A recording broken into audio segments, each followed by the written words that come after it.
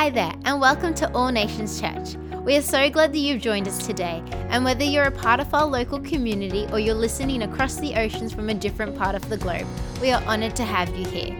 Yes, times have changed, and church as we know it looks a little bit different around the globe, but we truly believe that what the enemy intended for harm against us, God has used to draw his people closer together, uniting us in one heart and one mind.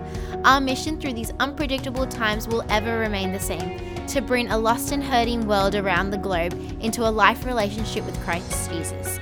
If you would like to know more about us as a church or what we are a part of, please visit our website at allnationswestend.com.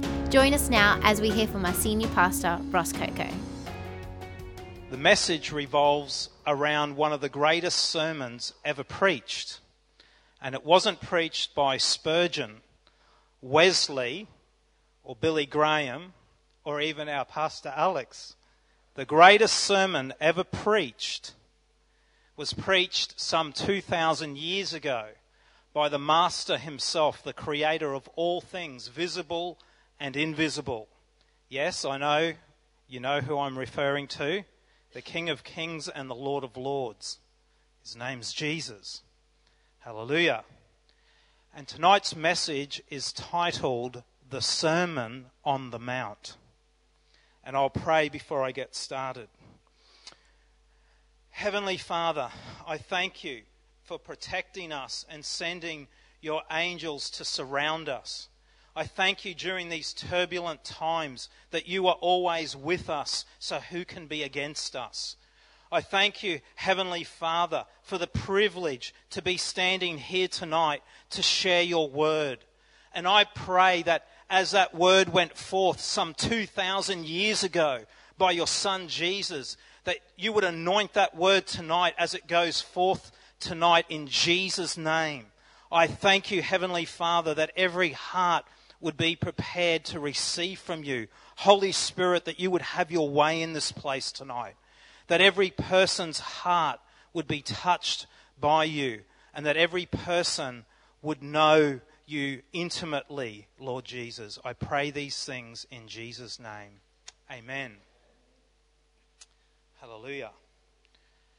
So, the book that contains this message is the Gospel of Matthew, which is the only gospel that records this powerful message.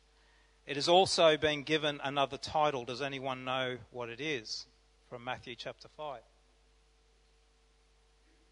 Beatitudes. Thank you, Chris. The Beatitudes, correct.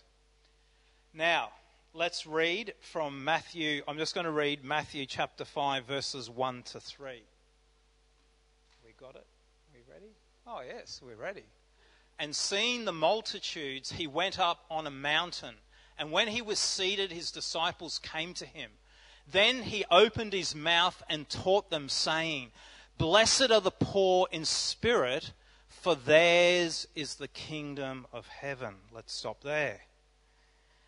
Now, this message, the greatest sermon that was ever preached, did not begin with Jesus telling us a joke or using a metaphorical parable. And he didn't waffle on. Jesus just went straight to the point. He just went straight to the point, and he said, Blessed are the poor in spirit, for theirs is the kingdom of heaven. Now, this is the first of 8 character traits that Jesus will reveal in his Sermon on the Mount. And this is the first one, when he speaks about being poor in spirit.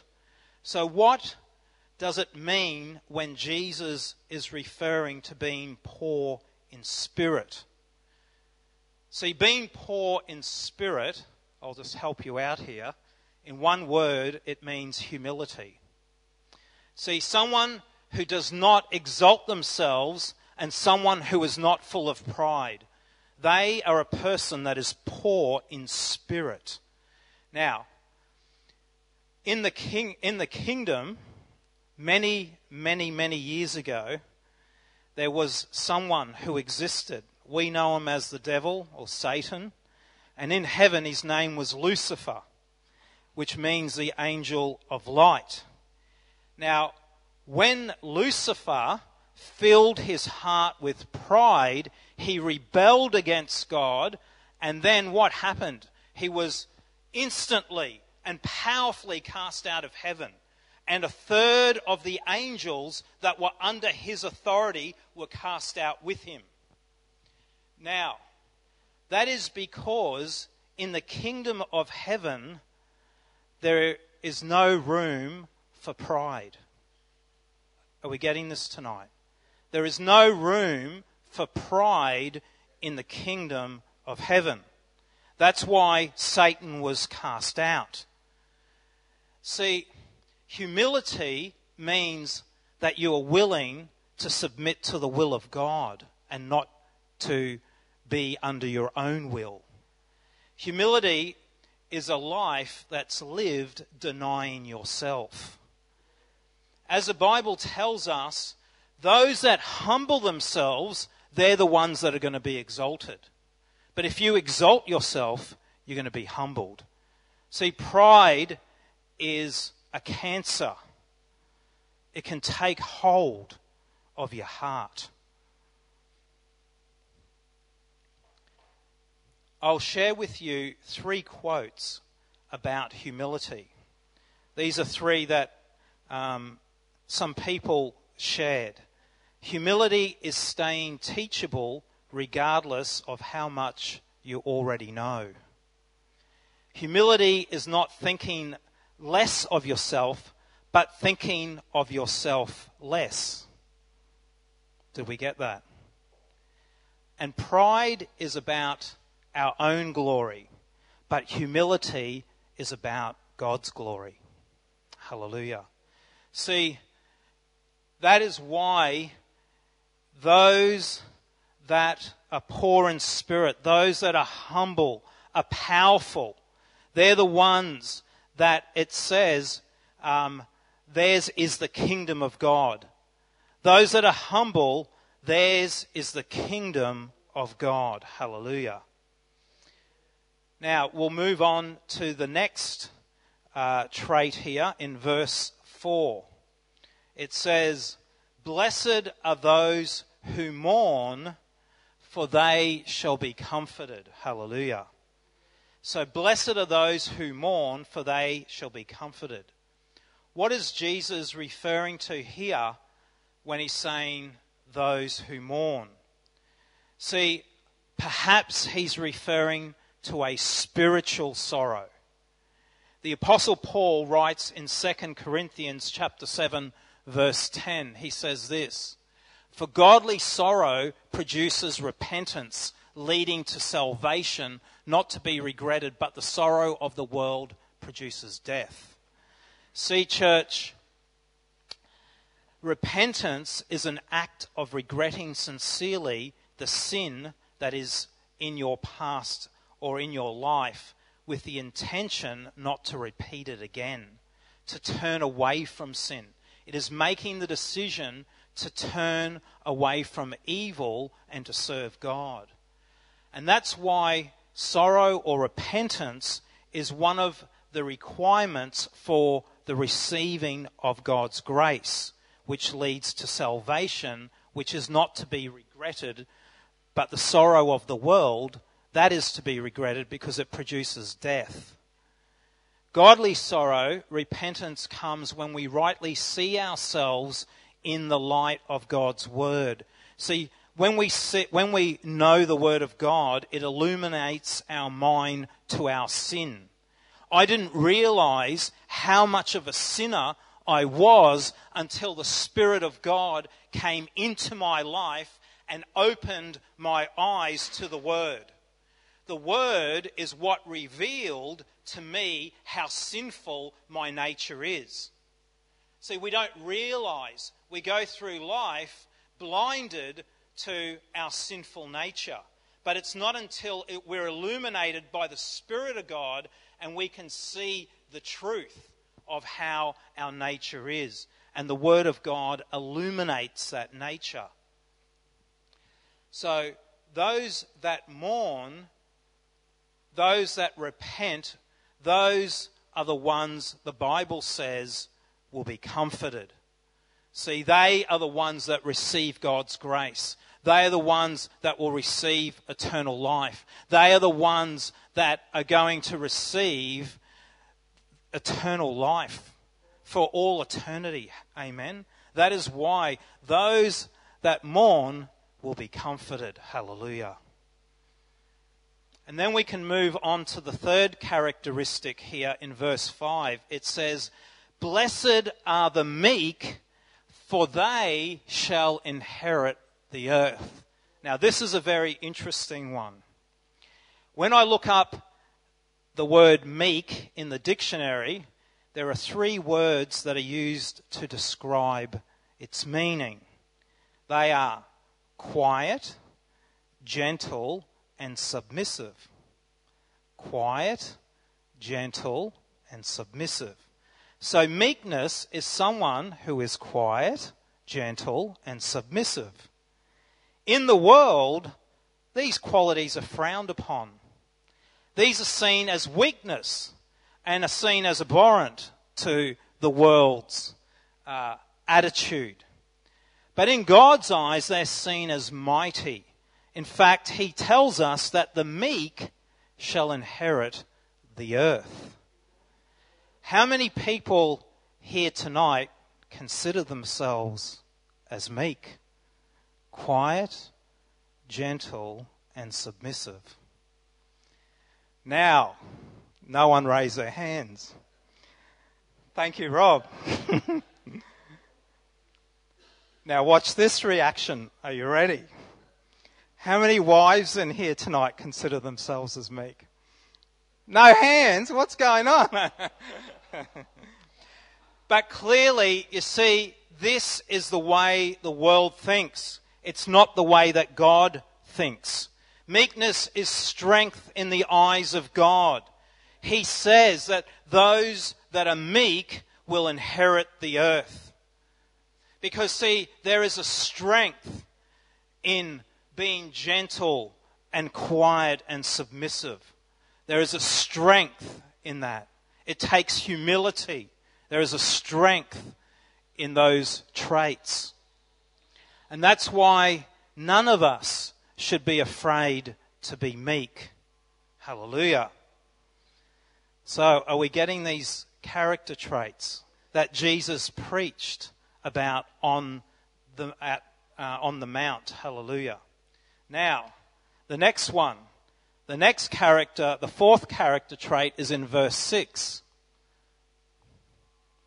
Blessed are those who hunger and thirst for righteousness, for they shall be filled. Hallelujah. What an awesome trait that is. See, to hunger and thirst for righteousness denotes a life that is completely sold out to pleasing God. Using the 2 human desires as an illustration here, hunger and thirst.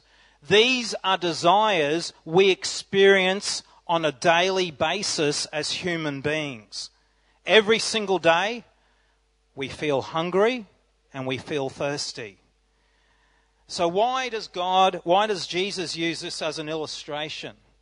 Because he is saying to us that if we have the same desire to be righteous before God, the same desire that we have every single day of our life when we get hungry and we get thirsty, he says, you shall be filled. But what is he saying here? See, righteousness is imputed upon us at the time we repent and we receive the gift of God's grace. We know that we are righteous because of the blood of Jesus. Is that right? Hallelujah. So what is this righteousness that is spoken about here that we have to hunger and thirst after? Well, it is a desire to live a sanctified life and to flee from sin. That is to live or to hunger and thirst for righteousness. See, that is a life that is pleasing to God. when you are at a point where you hunger and thirst for righteousness, you will be in a place of complete contentment.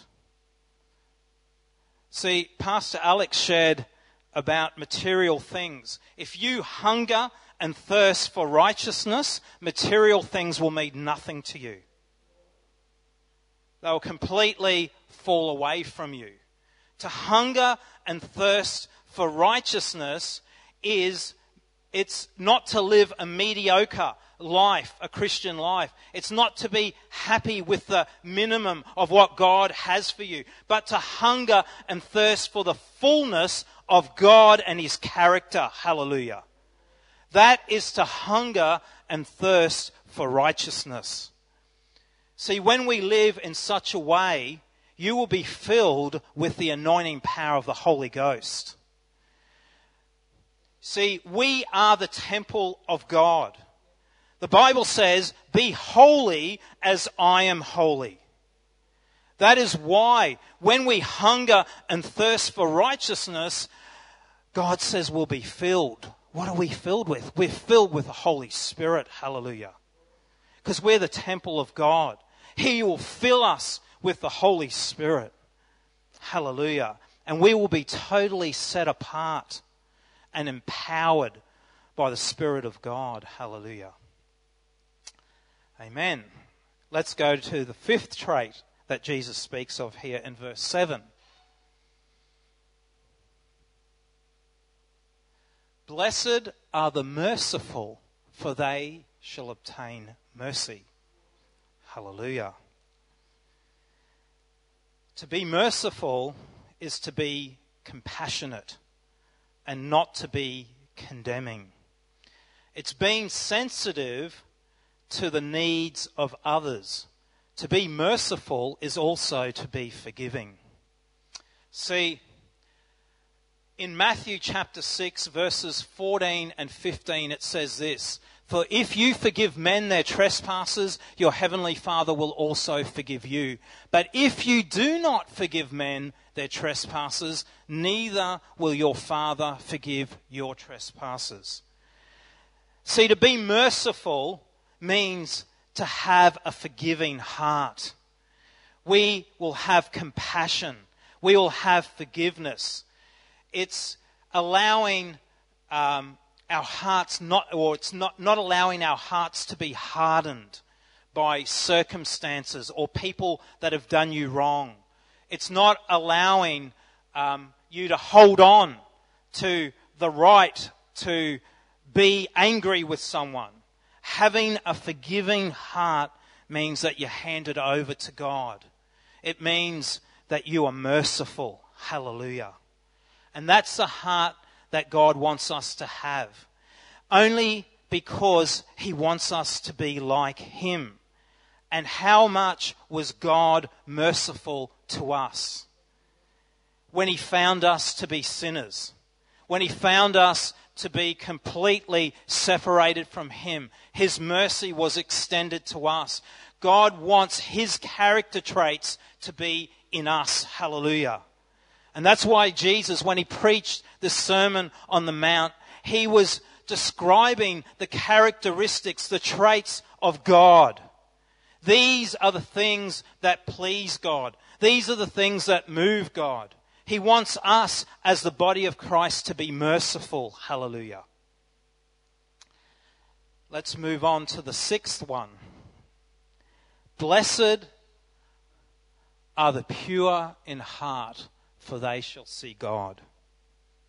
Hallelujah. See, the Bible tells us that God is not like man. Man judges outwardly, but rather God looks upon the heart. And that's why He said, blessed are the pure in heart. God looks upon our heart. He sees what no one else sees. He looks upon the heart of man. A heart that is pure is what God is seeking after.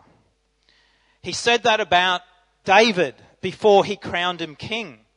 He said He chose David because He said, he is a man after my own heart. But this is the amazing thing. Was David perfect? No. See, having a pure heart doesn't mean that you're perfect.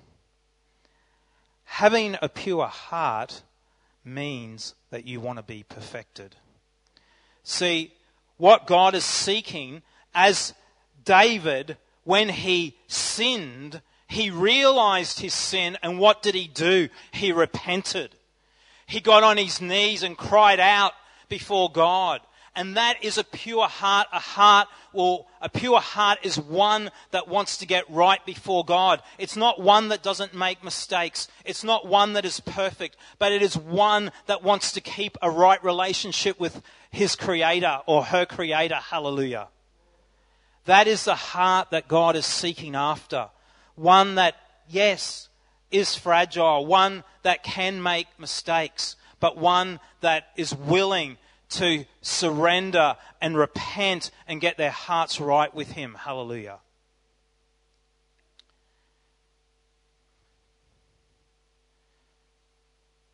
Hallelujah.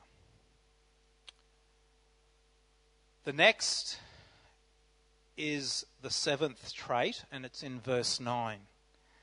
Blessed are the peacemakers, for they shall be called the sons of God. To be a peacemaker means that you're connected to the Prince of Peace. A peacemaker is not about division, they are about unity. Amen? Hallelujah. A peacemaker is about looking after the body of Christ and advancing the kingdom of God. See, a peacemaker does not enter into unnecessary disputes. A peacemaker is someone that you can totally confide in. They do not spread rumours and do not spread gossip. The peacemakers will be called the sons or the children of God because they are about God's kingdom. Hallelujah. If you're a peacemaker, you want the best for the body of Christ. See, they have the bride of Christ, the body of Christ, at their utmost. They want the best for all brothers and sisters. A peacemaker is the most trusted friend that you could totally rely upon. And so can the Lord. See, all of us should desire and strive to be peacemakers. We should all desire to be peacemakers in the body of Christ. Hallelujah. We'll move to the last one in the eighth trait here, which appears in verses 10 to 12. It says, "Blessed are those who are persecuted for righteousness' sake, for theirs is the kingdom of heaven.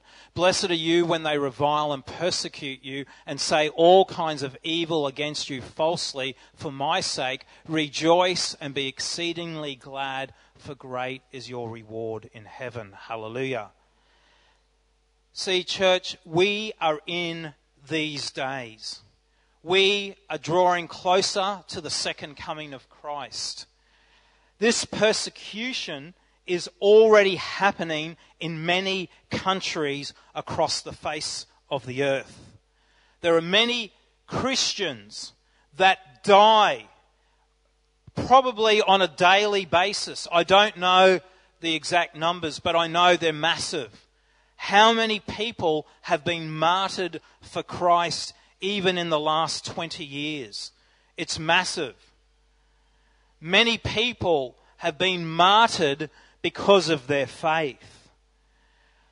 And here, Jesus tells us that blessed are those that are persecuted for righteousness' sake. See, the time is drawing close where we in this nation may even suffer persecution and may even suffer death to be Christians. The day could come.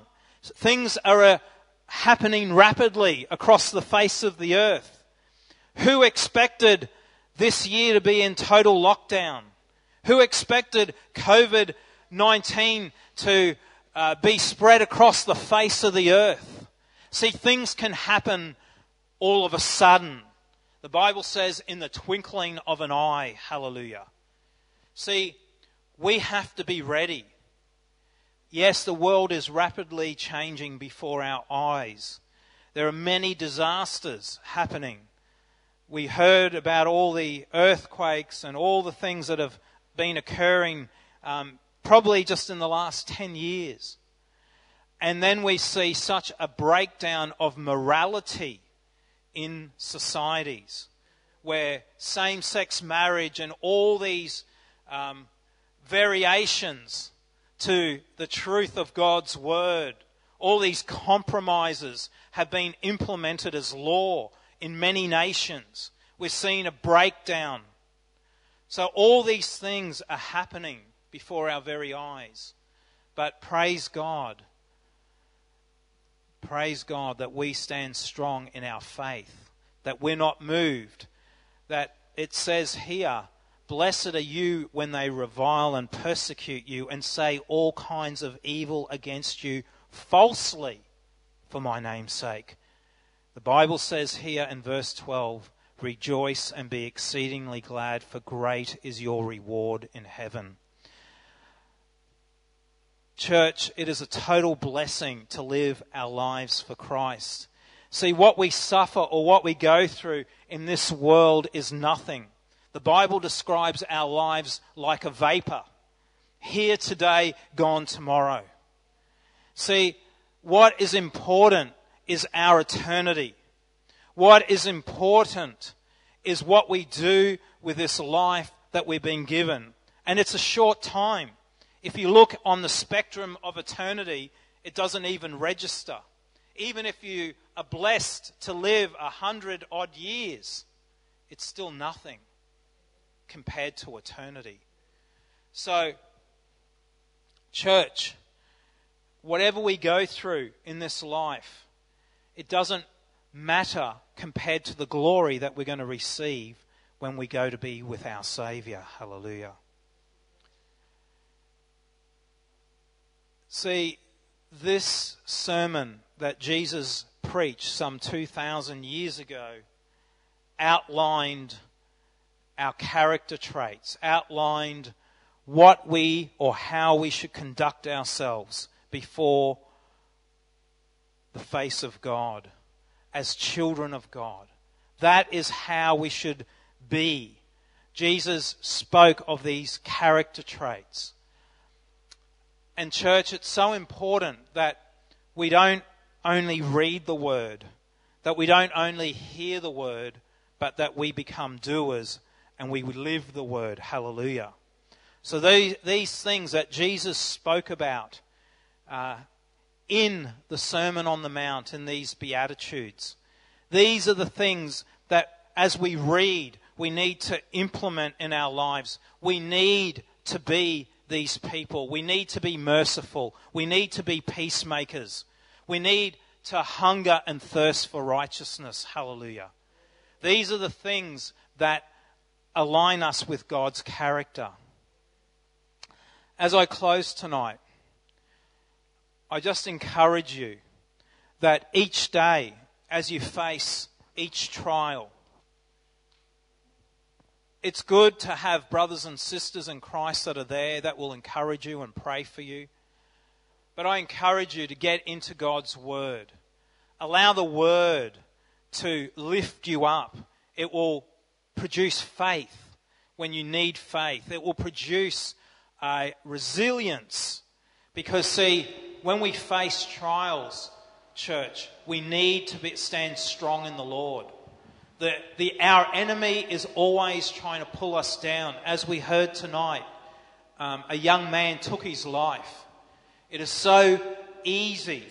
It's so easy to take our eyes off Jesus and find ourselves in a very vulnerable place. That's why each day we've got to keep short accounts.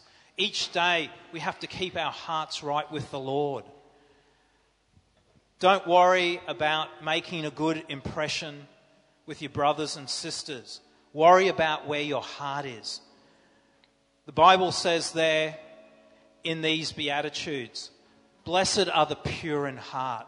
We need to keep our hearts pure before the Lord. We need to keep right relationship. Hallelujah. The first one again. Yeah, poor in spirit, yeah. Go over it again. Okay, let's go over it again. Hallelujah. Let's start the sermon again. No, just kidding. So, blessed are the poor in spirit, for theirs is the kingdom of heaven. And what I shared was being poor in spirit is not being poor. It's not talking about physical attributes. It's talking about spiritual.